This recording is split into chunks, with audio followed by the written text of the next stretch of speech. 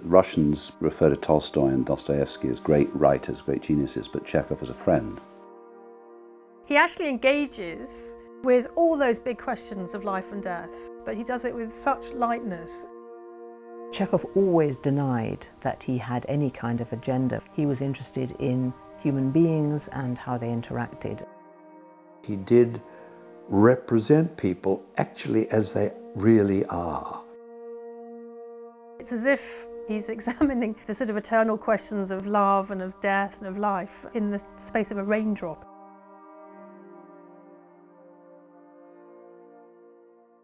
He lived in Taganrog in southern Russia in his childhood. He graduated as a doctor from Moscow University and started writing funny stories to try and help pay the bills. He confounded his critics from the beginning because his stories were so unconventional. He also started writing plays in the late 1880s. He had a kind of success with Ivanov, which was his first proper staged play. Chekhov lived a fairly short life, 44 years. He packed an awful lot into it. He spent the last 5 years of his life based in Yalta. And that's where he wrote the last great plays, Three Sisters and The Cherry Orchard, and then a couple of his greatest short stories. What Chekhov puts his finger on so brilliantly in all his last plays is the slow decline of this group of people who are being ousted from their houses and their homes and their comfortable positions.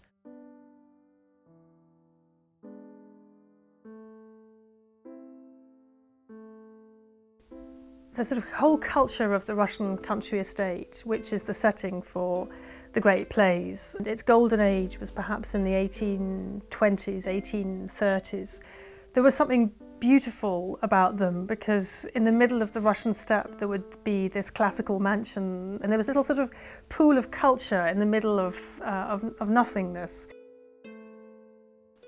The Russian landscape was incredibly important to Chekhov, as it is to so many Russians. It's something that's really one wants to understand. And I think that Chekhov sees a love of the landscape as over and over again as being a redemptive thing. Astrov finds great beauty in the countryside, but the others apparently don't, you know. It just leaves to them.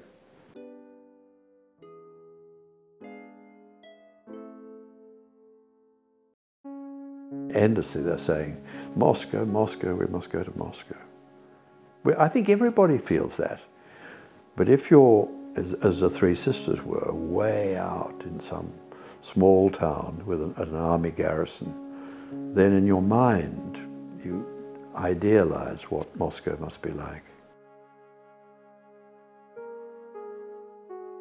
These are not members, as it were, of the aristocracy. They are people who belong to the lower ranks of the gentry.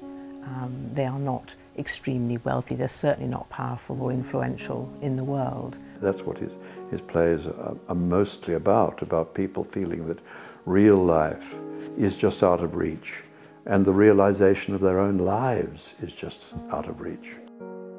It was a way of life that was destined to die because it was built on sand. I mean, the people who enabled it to function were the serfs, and when the serfs were emancipated in 1861, obviously people lost their livelihoods and these beautiful country estates started to fall into decay and people became impoverished and abandoned them.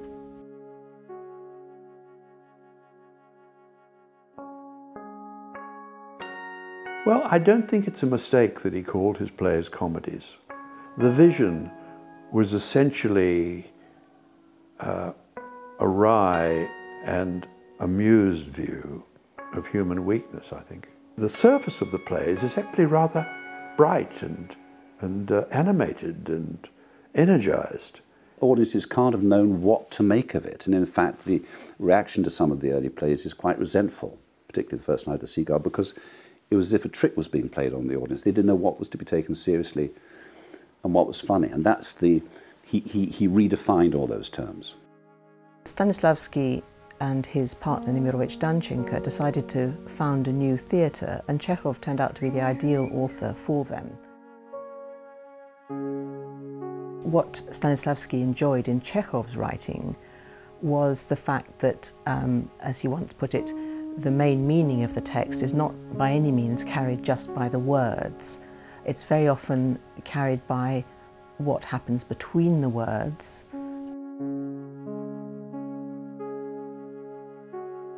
It worked wonderfully for the first productions, but for Chekhov, eventually it got a bit much because the verisimilitude actually killed the great magic of the plays. Chekhov actually was moving increasingly towards the abstract. It seems that he was going into something more expressionistic, and you can already see that in the Cherry Orchard. If you look closely at Lopakhin's Facts and Figures, it's a vast, vast area, impossibly big, bigger than any cherry orchard perhaps can be imagined to be. He had this vision of a sea of white, he says, and cherry trees in bloom, and the branch of a cherry tree coming through the window into the house, and girls in white dresses. It's almost an hallucination he has of this white landscape. Then Ranevsky sees for a moment her dead mother moving around in the orchard, just for a second. Trofimov sees the souls of Russia's suffering peasants in the trees. These are all things which is, suggest something which is, something more than real.